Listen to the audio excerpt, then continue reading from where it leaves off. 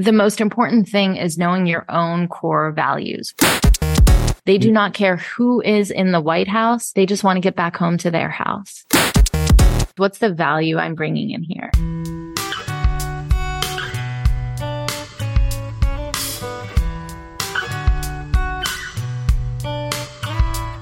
One of my favorite memories as a child was when my Aunt Eva would come and visit. She was my glamorous auntie who was always off in some new country around the world. And every time she returned, she would come with 2 gifts, a toy or a book, and a bedtime story. I'd make her repeat those bedtime stories to me again and again. And here's a version of one that has recently been on my mind quite a bit. Once in a village, there were 2 neighbors, Matovu and Chumolo, who could never agree on anything. Their most significant contention was the boundary line of their properties. Each felt that they were deprived of a precious few inches of land. The village chief grew tired of their complaining and came along to solve their dispute once and for all. He took his stick and started marking a line on the ground. It clearly gave Matovu the land he was owed, or at least he felt he was owed. Matovu started to cheer, but then the chief turned around and started to draw another line on the ground, one that gave Chumolo what he thought was his. And so now confused, they both asked, "So, chief, which of these boundaries is correct? Who owns the contested land?" "This land," the chief declared, pointing his stick at the space between the 2 lines, "belongs to both of you. On it, you will plant a guava tree and share its produce. Each one can take as much fruit as he wants, but only as much as he can consume in a day." As the chief flourished, its leaves stretched out onto both Matovu and Chumolo's property, and it produced more and more guava. So much more guava than Matovu and Chumolo needed to have their fill.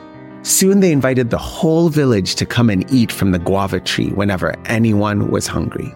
And that tree became a sign of the unity of the community.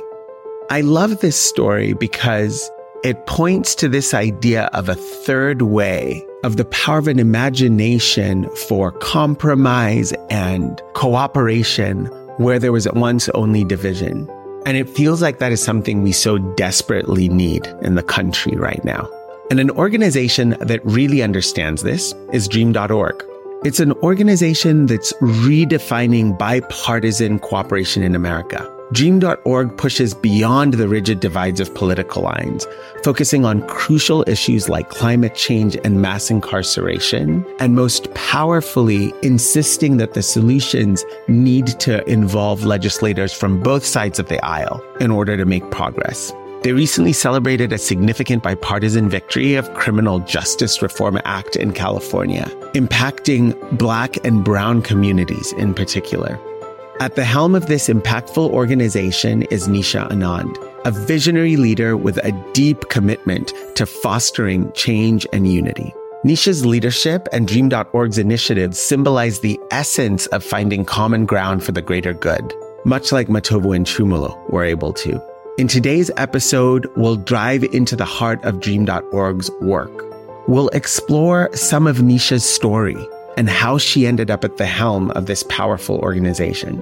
We'll explore different strategies for bridging divides and why, at a time that it is so easy to feel hopeless, Nisha and others like her see lights of hope, and how together they're crafting solutions for some of the most pressing issues of our time. So stay with us as we uncover the stories of unity, innovation, and progress with Nisha Anand of Dream.org. Let's dig into our conversation now.